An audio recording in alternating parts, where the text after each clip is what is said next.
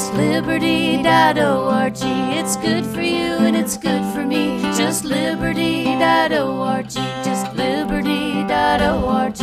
Hi, I'm Amanda Marzullo. Scott, with Just Liberty's founding executive director, Shakira Pumphrey, being hired away by the new Texas House Speaker to work on criminal justice policy, you're now the group's new interim executive director. Has the power gone to your head yet? Why are you addressing me without kneeling? Explain yourself. And how dare you make eye contact? Obviously, you have no experience dealing with dignitaries of my high and esteemed station. What were they teaching you peons at Cambridge? I would never argue that UK students are above peon status. Well, I try and keep that in mind, for heaven's sake.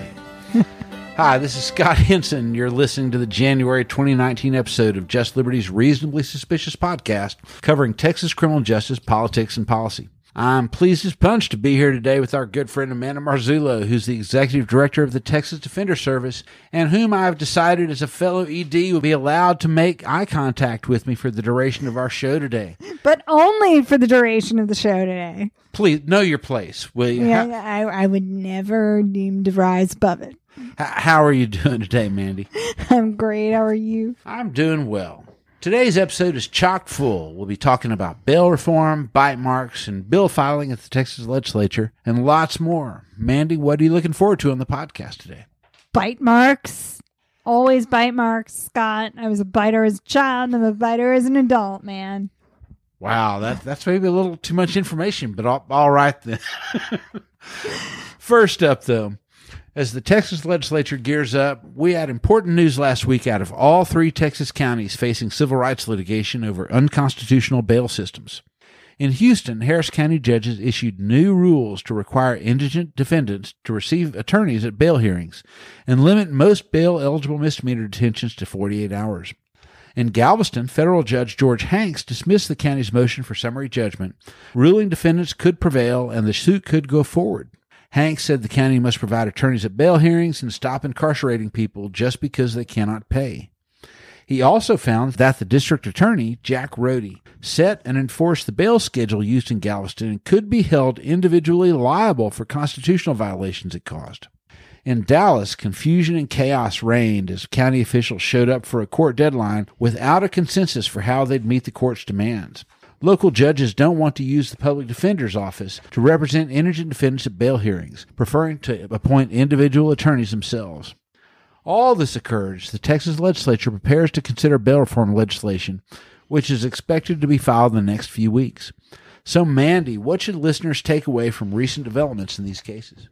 Ooh, well, they're many and varied, actually. I think kind of going with the low-hanging fruit first, when it comes to Dallas County and the sort of assertion that the judges should be able to appoint individual attorneys to cases without paying attention to a wheel and without deference to the defender office. That's something that we've seen as being problematic for a long time in Texas and in capital cases.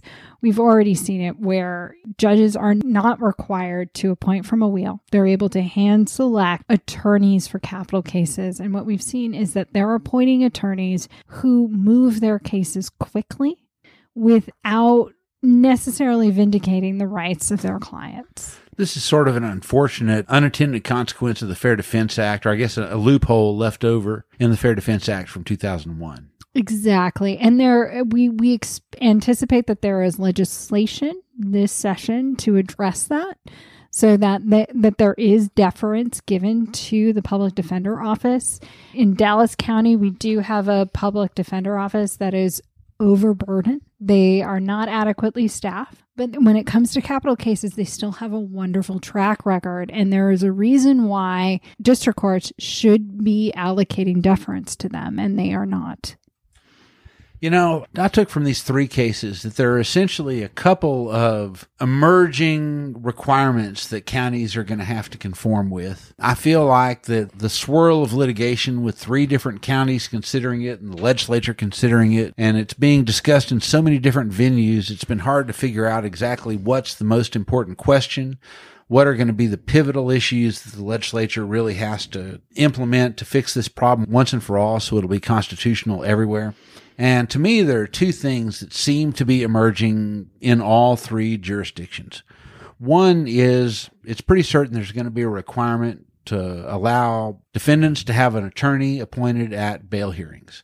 That having bail hearings where that decision about their release is made without having access to an attorney is not going to be viable. Maybe if you're simply going to release them, you don't have to have an attorney up front. But if you're going to actually have a bail hearing and make that assessment, you're going to have to provide them with an attorney.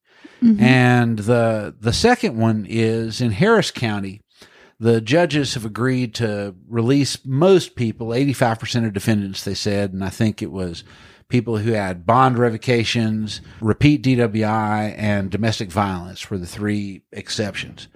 But beyond that, they said all other defendants, if they can't make bail, have to be released within 48 hours. And just so our listeners are aware, we're talking about misdemeanor allegations. That's exactly right. Like, we're not talking about someone who's accused of murder necessarily. We're talking about only someone who is in the misdemeanor category. That's right. That's an important distinction. So in Harris County, they have said that misdemeanor defendants need to be released within 48 hours with those handful of exceptions. And it looks like those two requirements are really something that's bubbling up in all three jurisdictions. That if you were going to try and read tea leaves and estimate, okay, what are the things that it looks like the courts are circling around and headed towards doing, those appear to be the two things that all three have in common.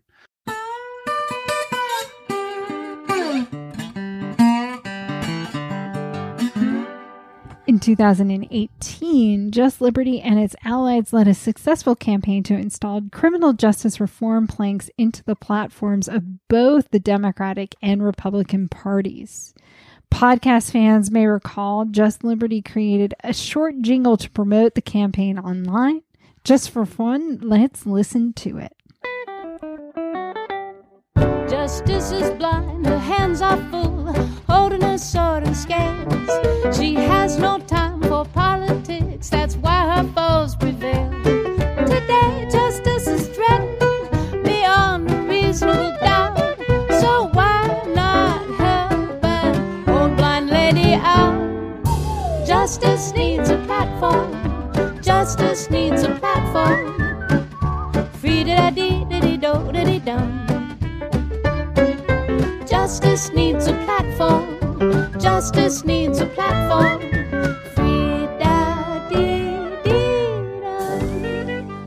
Now that the 86th Texas legislature is in session, we get to find out whether bipartisan support from the two major political parties translates into bipartisan legislation at the Capitol. So, Scott, tell us what bills we should expect this session that both parties have endorsed, and what are their prospects? There is a lot of exciting stuff that has been endorsed by both political parties at this point.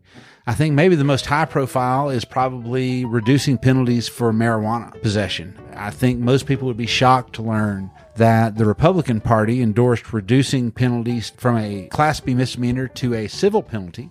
Or those optimists that are out there were not shocked? Well, maybe there are some. I think most folks who've heard that have really thought, "Wow, that's a surprising thing." I don't think so. Well, okay. I was sorry to be a jerk. Well, not. I don't know. I'm always a jerk. So how is that different? But I think that makes a lot of sense from a limited government standpoint. Right. Well, and folks have been moving in that direction for a long, long time.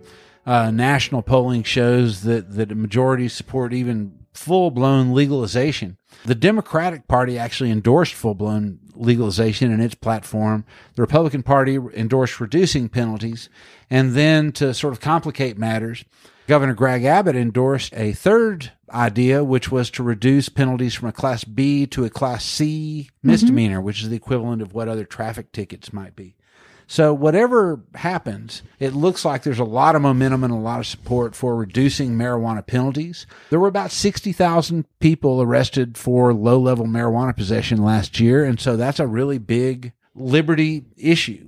Other things that were included in both platforms: eliminating arrests for Class C misdemeanors. Amen. So most traffic tickets and all municipal ordinances, everything your local government criminalizes, are all Class C misdemeanors, and the maximum punishment is a $500 fine. Yeah, so people, let's think about that.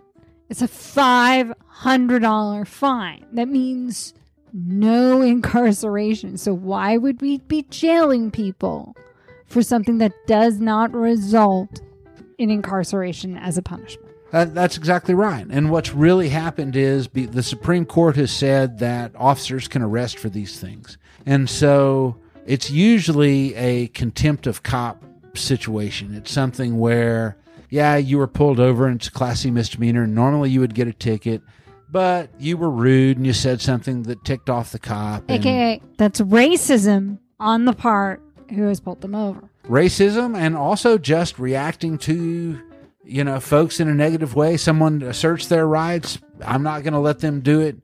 And the law says the cop can just arrest on their discretion. And so both political parties have endorsed eliminating those arrests. And perhaps even more significant, that in and of itself is a very big deal. But both political parties endorsed ending arrest when people cannot afford to pay their Class C misdemeanor tickets. So if you get a traffic ticket or you're cited for a municipal ordinance and you can't pay, instead of it going to an arrest warrant and you being taken to jail the next time you're pulled over, it would go to commercial collections, just like in 22 states that treat traffic citations as a civil citation. That's how it's done. And eventually the collections process might squeeze the money out of you, but no one is going to lock you up. We're not going to have a debtor's prison situation. And it would eliminate these annual warrant roundups where cops come around with a credit card swiper and knock on your door and say, I'll arrest you if you don't give me money right now. Yeah. Well, that's beneath police officers. That's not how we need to be using them. Yeah, no, that's beneath everyone.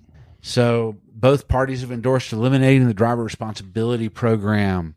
Both endorsed requiring a criminal conviction to seize assets, so asset forfeiture reform, adequately funding indigent defense. I don't know why they would want to do that. It is quite remarkable that both parties have suggested that the state should fund indigent defense. That's a big deal. It sounds like a big deal, but there are some of us who think like, wow, this is a constitutional right. Well, the question is, should the state fund it? Should the county fund it? They're saying the state should pay for it all. It's a big step. It would be. I'm very proud of Texas right now. There you go. And raising the age of criminal culpability from 17 to 18. We're one of only 4 states that still prosecute 17-year-olds as adults. There's a platform plank that made it into both platforms that would require city councils or county commissioners' courts to sign off on law enforcement agencies receiving military equipment from the Department of Defense's 1033 program. Oh, yeah. A pretty broad array of criminal justice reforms that both parties have endorsed.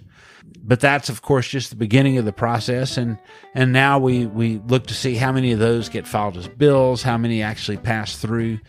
But what an amazing moment when so many very significant criminal justice reform ideas have bipartisan support walking in the door. And I can't really recall another moment quite like it. No, I am less impressed, but I am equally as excited. All right, then.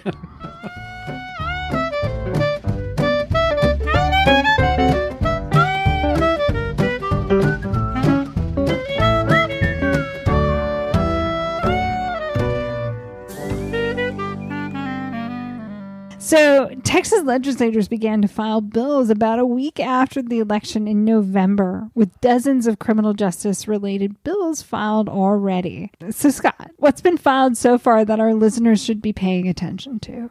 Well, there's likely to be a lot more of interest, and we'll discuss a lot of that next month, I'm sure, when there have been more bills filed.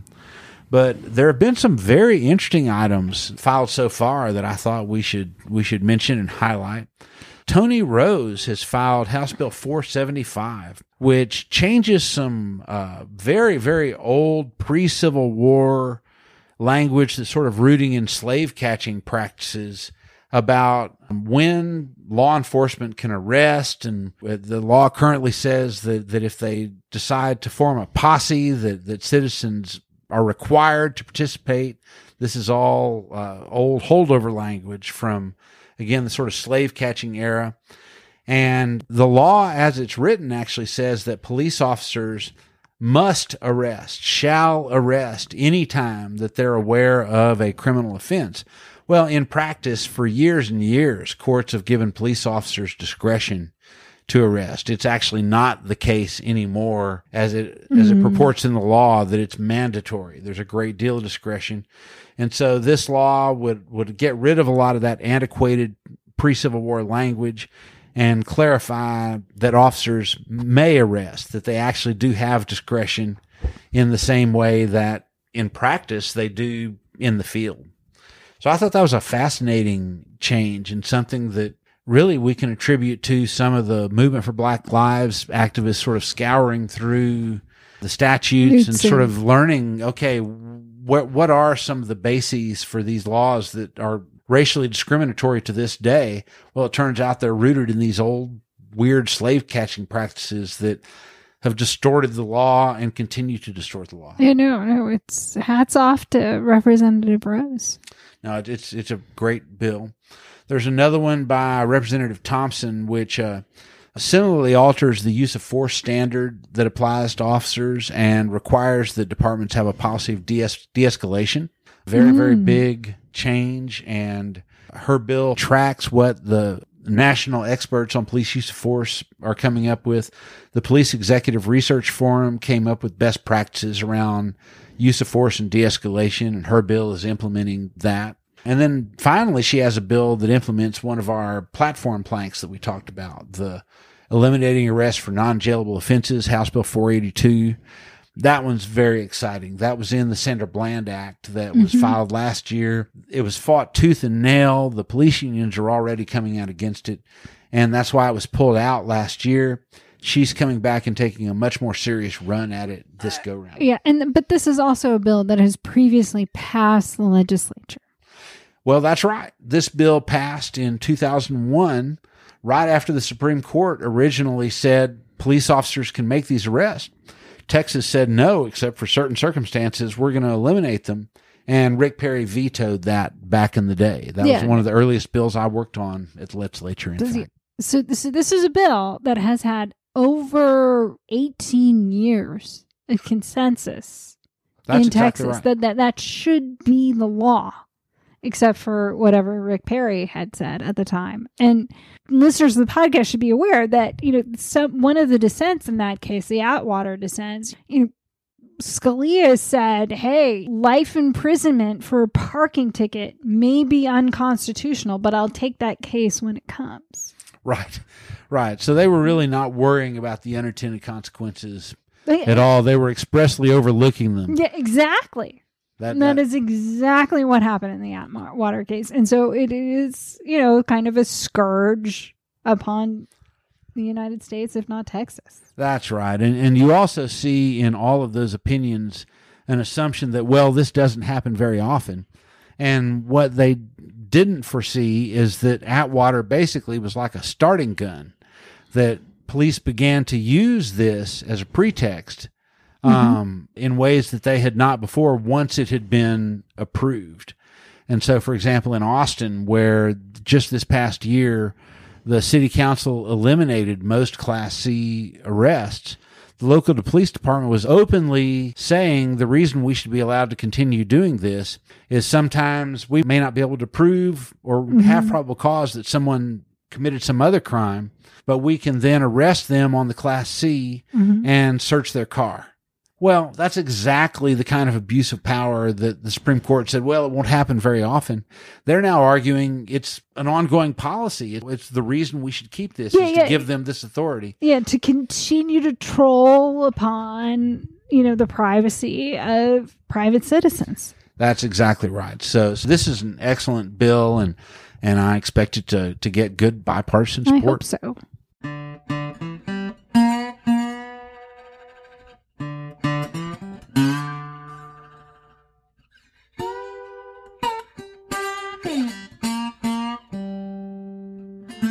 All right, next up, our segment Home Court Advantage, discussing the Texas Court of Criminal Appeals and issues facing the judiciary around the Lone Star State.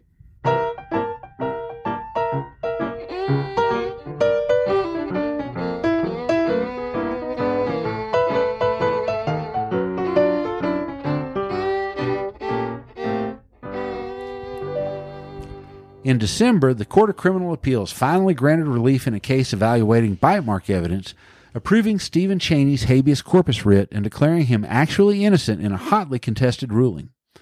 In that case, jurors believed expert bite mark testimony over numerous alibi witnesses who the court majority now believes were telling the truth. The court sat on Chaney's writ for 4 years before issuing its decision. But when they finally ruled, their judgment invalidated bite mark evidence in Texas criminal cases going forward and opened the door to challenges in old cases where bite mark evidence was central to the conviction. The case also featured Judge Sharon Keller calling for a new, more stringent standard for declaring defendants actually innocent, suggesting it be elevated from clear and convincing to beyond a reasonable doubt. So, Mandy, tell our listeners about the Chaney case and the implications for both the court and forensic science issues going forward. Wow, so there's a lot to unpack here.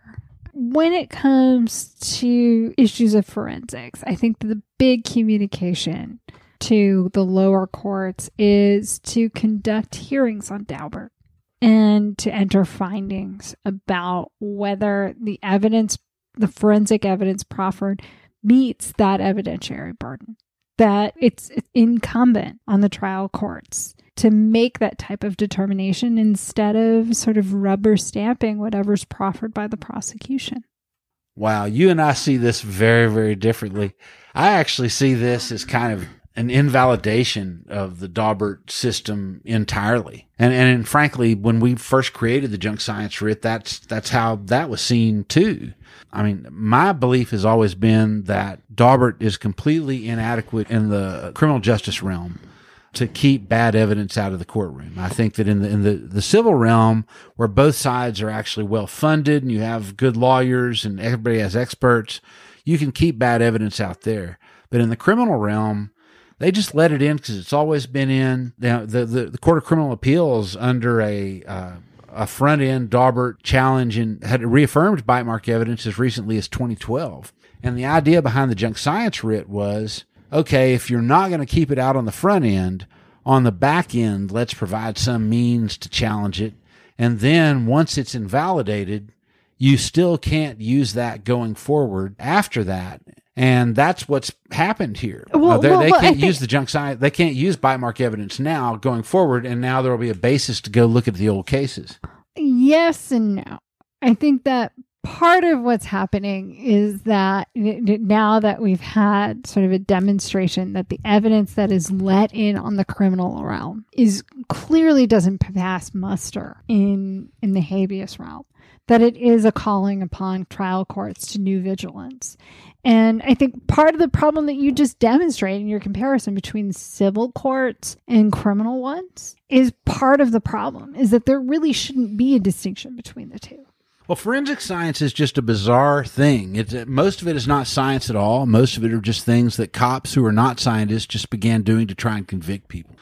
So like fingerprint comparison, ballistics comparison, blood spatter evidence. No scientist came up with any of those things. There's no science involved. There's no scientific method applied to them. There's things that 100 years ago cops started doing so they could accuse someone, and the courts let it in, and then future courts said, oh, the last court let it in, and so there's precedent, so I'll let it in too. And we've done it over and over and over. Yeah, and then that over time, these things have snowballed, and I think that part of the lesson from Cheney is that courts should just have a common sense application to the evidence that's in front of them, regardless of the nature of the proceedings. And that if they wouldn't let it in a civil proceeding, they sure as hell shouldn't let it in a criminal one. I hope that that's the case. Peter Neufeld said to me once that when you have an illness and you go to the doctor for a diagnosis and they run a blood test, the result of that blood test is going to be the same whether it's performed in Maine or whether it's performed in Houston. But that's not the case with forensic science at all. A lot of this stuff is very subjective, and it's very dependent on which analyst looks at it or which lab looks at it or which standards they're using. And hopefully over time we get to a point where the information that is also provided to the scientists that are performing these tests is also controlled.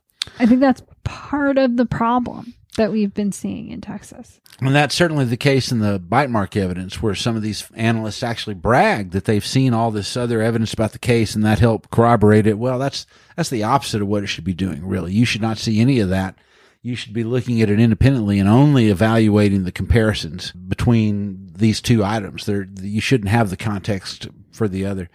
But now let's talk real quick about, just to pivot, Judge Keller's remarkable concurrence where she suggests that we should alter the standard for actual innocence in Texas. What did you think about that? Well, I mean, I agree with, unsurprisingly, I agree with Judge Alcala's concurrence, which responds to that. Which that's probably why you hired her, I'm guessing.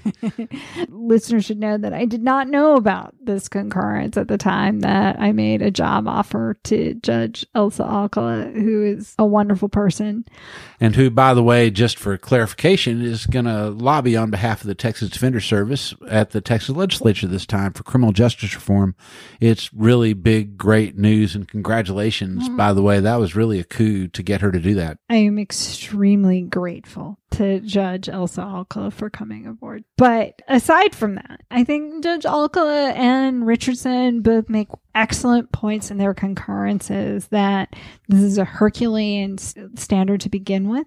And not so much from Judge Keller's concurrence doesn't make too many points aside from, citing concerns that the Court of Criminal Appeals should be basically declaring people not guilty, in so many words, as opposed to actually innocent. And it's really Judge Urey's concurrence where he sort of talks about intrigue from these ideas from Judge Keller and points to an analogy between a jury declaring someone not guilty and the Court of Criminal Appeals declaring someone entitled to habeas relief. And the problem is that analogy just doesn't hold muster over time. You're dealing with two people who have had different levels of process against them, that if a jury acquits someone of the charges against them, that is someone who has not been incarcerated. That's right. And that's a signal to the world that this person didn't do it. Yeah.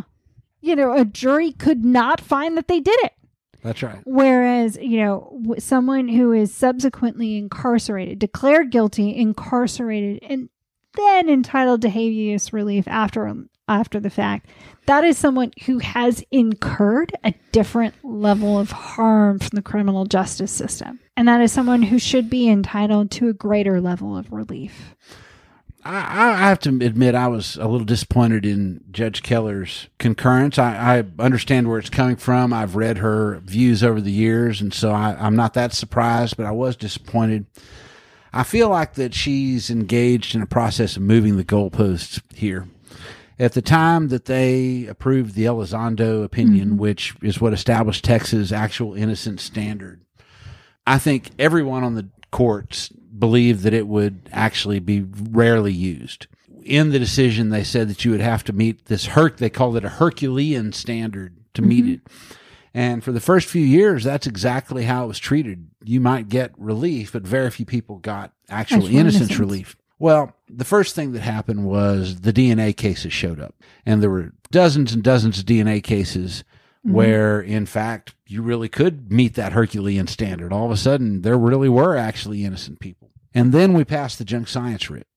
And once you pulled the junk science out of some of these old convictions, you started to see more cases like Cheney's, where absent the bad forensic evidence, there's no basis at all to find any culpability here. And this person is actually innocent. In Cheney's case, there were 9 alibi witnesses that the jury disbelieved in favor of the bite mark evidence. Well, Judge Keller is now wanting to move the goalpost because quite a few people are able to meet that Herculean standard now. She wants to now say, well, let's change it so, just like I originally wanted, very few people will ever get to actually benefit from relief here. And, often I have called the faction of the court Judge Keller leads, the government always wins faction. And there's 4 of them on there that essentially side with the prosecution nearly all the time. 2 of them split with Judge Keller here, and that was a very significant aspect of this decision. Except that the government sided with the inmate in this case. And that was my point, is that normally I have labeled her as part of the government always wins faction. This puts a different light on this because the prosecution actually sided with the defendant. They said, you deserve actual innocence relief here. And I think the reason I was disappointed is that I felt like Judge Keller's opinion wasn't just about, I want the government to win, which is her usual position. She really wanted Stephen Cheney to lose. She really wanted him to not get relief, to not be declared actually innocent, to not be compensated. I don't even think she would say that it's not relief, right? She thinks that lifting the conviction is enough. Right. But she didn't want him to benefit from any compensation. That was important to her, which is in a way that seemed just a little too negative, a little too harsh, a little too personal. Yeah, and from those lawyers who are listening, probably not far enough, right? That, when it comes to tort law, right? When you sue somebody, you're trying to be made whole. And that failing to recognize Cheney's innocence on the part of the state would be failing to make him whole. It would maybe put him where he was if the state hadn't incarcerated him post-judgment. Except they did. Except they did, exactly. And that, he clearly would have lost his job. He lost his contact with his family. He lost more than we can ever imagine. That's what he lost. When you're incarcerated for a crime you did not commit, you have lost more than anyone who's not been in that situation can ever imagine.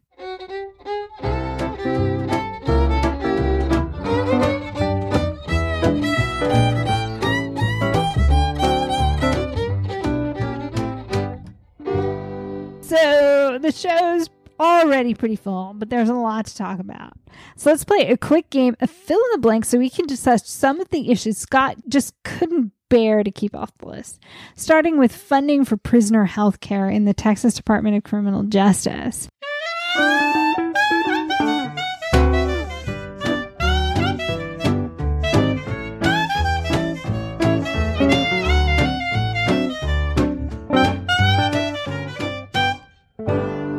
TCJ says it needs $247 million more in its healthcare budget just to provide present levels of services. However, the Texas House allotted only an additional $160 million for prisoner healthcare in its filed version for its budget, while the Senate actually cut funding by $1.3 million.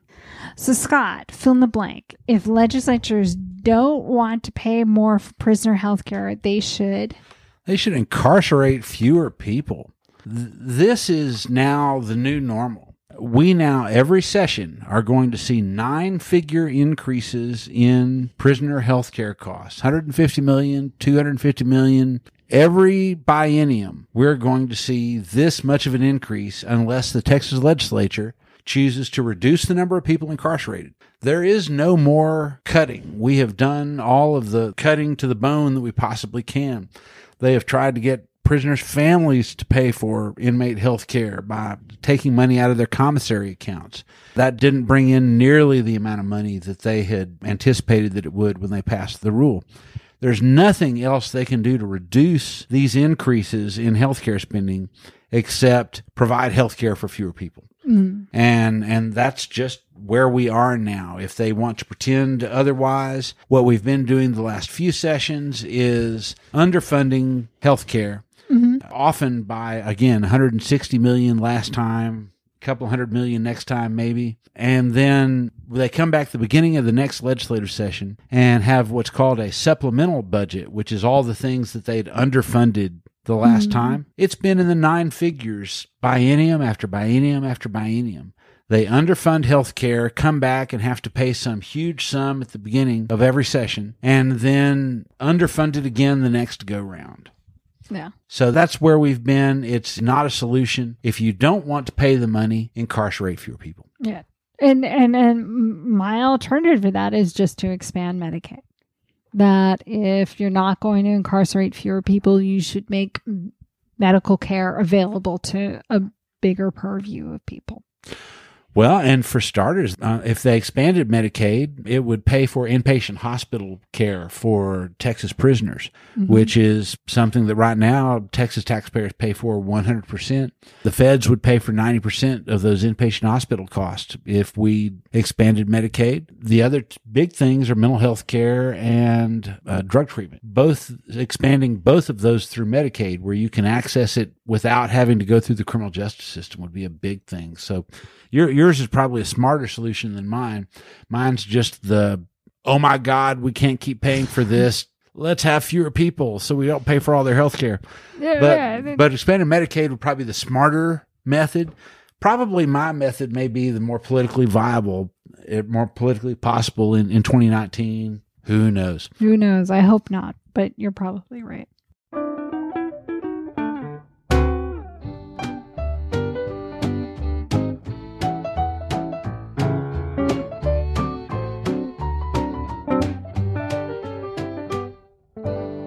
In Congress, during the lame duck session, the First Step Act passed with overwhelming bipartisan support.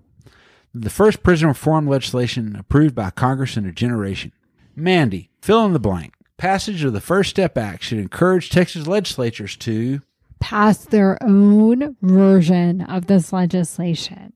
TDS has been working with members of the Texas legislature to develop our own version of this legislation, which would allow individuals to be resentenced according to new provisions of the law based on consent of not only the prosecution, the defense, but also the trial court who presided over someone's conviction. That's an awesome idea. No, it is an awesome idea. And it also comes with a more streamlined approach than the First Step Act. Yeah, the First Step Act reconsideration was very bureaucratic and had a lot of sort of new systems and stuff they had to implement. Yeah, no, exactly. It had its own commission that would be reviewing these sentences. There was a lot of red tape entailed. In our case, we're talking about local control. If you're able to have consent from the prosecution, and we're talking about the same office that pursued someone's conviction and sentence, is able to consent to someone's resentencing. We're not even talking about acquittal or necessarily being released under the law. We're talking about just a simple resentencing. Then someone can be resentenced.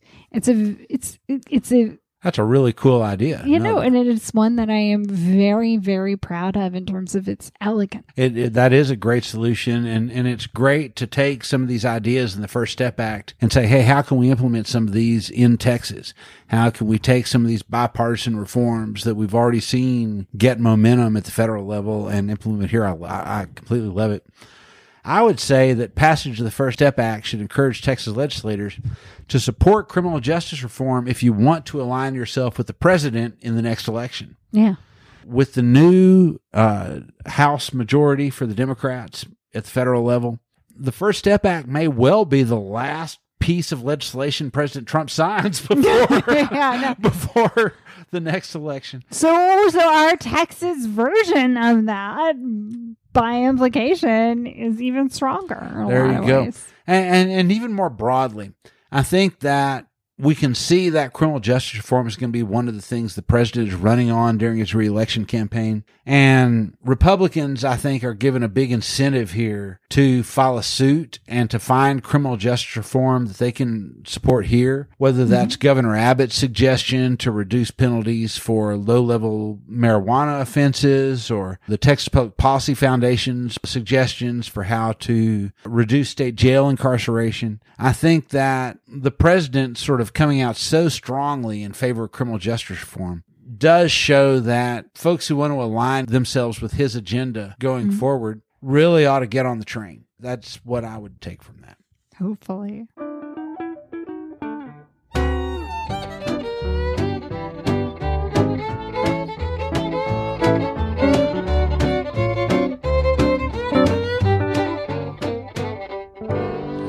So last one, Austin Police Chief Brian Manley held a press conference at the end of the day on New Year's Eve to reveal results of a Department of Public Safety audit. The review was commissioned after a whistleblower, a former Austin PD sergeant, alleged in a national podcast that she was removed as a head of the sex crimes unit for refusing to fudge clearance rate results. Chief Manley said the audit didn't evaluate the whistleblower's claims, but that's not entirely true. The DPS confirmed that the deposed sergeant classified cases correctly and that the agency began to misrepresent clearance rate after she left. Chief Manley now says a third party will independently evaluate APD sexual assault cases to make sure that they were cleared properly and that no one will face discipline for misclassifying cases. So Scott, fill in the blank. Austinites should feel blank about the police chief's handling of this episode. They should feel disappointed. Honestly, he has mishandled this absolutely from the get-go. He started by blaming the victims and claiming that all this was happening because victims were refusing to cooperate with police. That turned out to be 100% false. The police department was miscategorizing these cases, and those victims, in fact, had not refused to cooperate. He was openly misstating their positions, and honestly, he owes them an apology. I really feel like he will not have begun to rectify this situation until he admits I was wrong to blame rape victims for not participating with the investigation. It was a lie. He told it for self-interested reasons. He should never have said it, and now he should apologize. It was absolutely awful.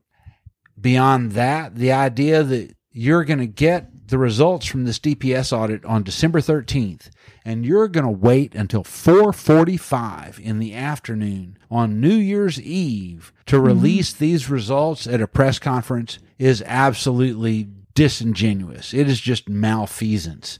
I can't believe this. This frankly is something where if I were on the city council, I would be out for this guy's head at this point, or I would really want an explanation. If not, that's just bad faith. That's just trying to play hide the ball. And to this day, he is not actually owning up to his responsibility. He is insisting that somehow they didn't do anything wrong. Oh, the DPS didn't say anything about the whistleblower, who was right or who was wrong. Well, you've already admitted it all. You admitted she was removed because she wouldn't use your definition. The only question was she right or was you right about what is the right definition? We now know for a fact it was her. She was right. You were wrong. You removed her from her job for trying to use the correct definition. And now you're wanting to pretend that somehow, you couldn't have known. No, this was a bad act. This was a bad thing. And I know that Art Acevedo, the prior police chief, is really the person who did that. He's the person who pressured her out. And he's now police chief in Houston. And that's the person who told this person, you have to fudge these numbers or we're going to replace you. She took a principled stand and said no. And so he did. He got rid of her and replaced her. He's now in Houston. But Chief Manley's response to this scandal has made the scandal his own.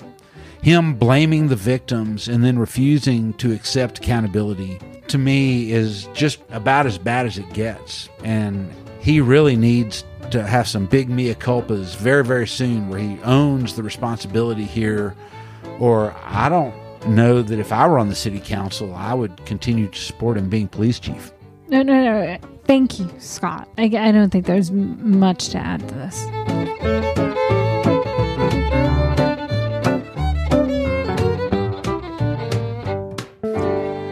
Now it's time for our rapid fire segment we call The Last Hurrah. Mandy, are you ready? I'm ready.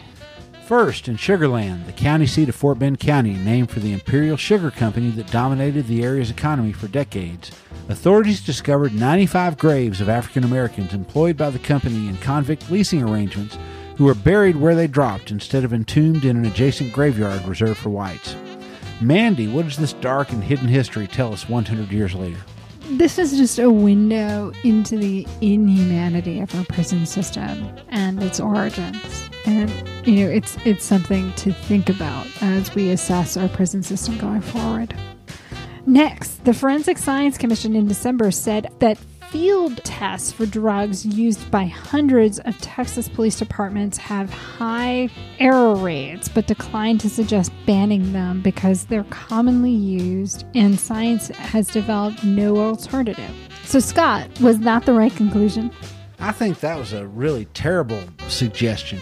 They basically concluded, yes, these field tests are junk science. They have high error rates that are causing people to be falsely arrested and convicted, and then said we should keep using them because there's no alternative with lower error rates. Why not just stop using the junk science like the Houston PD did and let the chips fall where they may? Why do we have to have a replacement before we can stop using something that we know science doesn't support? All right, last one. Activists in Austin are in an uproar because the county sheriff is withholding evidence in an inmate's death, invoking what the press has called the dead suspects loophole in the Public Information Act, which lets law enforcement withhold records in cases that were never prosecuted, whether because the suspect died or some other reason. Mandy, is there any good reason the public shouldn't see these records just because prosecutors couldn't secure a conviction? No, it doesn't make any sense. I can't think of any justification to withhold this evidence, whether someone is actually suspected of a crime at the time of their death or not. All right, we're out of time, but we'll try and do better the next time. Until then, I'm Scott Henson. And I'm Amanda Marzullo. Goodbye, and thanks for listening. You can subscribe to the Reasonably Suspicious podcast on iTunes, Google Play, or SoundCloud. We'll be back next month with more, hopefully better news. Until then, keep fighting for criminal justice reform. It's the only way it's going to happen. A special shout out to the Honorable Elsa Alcala, formerly a member of the Texas Court of Criminal Appeals, who is now TDS's policy director. And also to Shakira Pumphrey, my former boss, who's now moved on to the Texas House Speaker's office. Congratulations, and it'll be difficult to fill your shoes.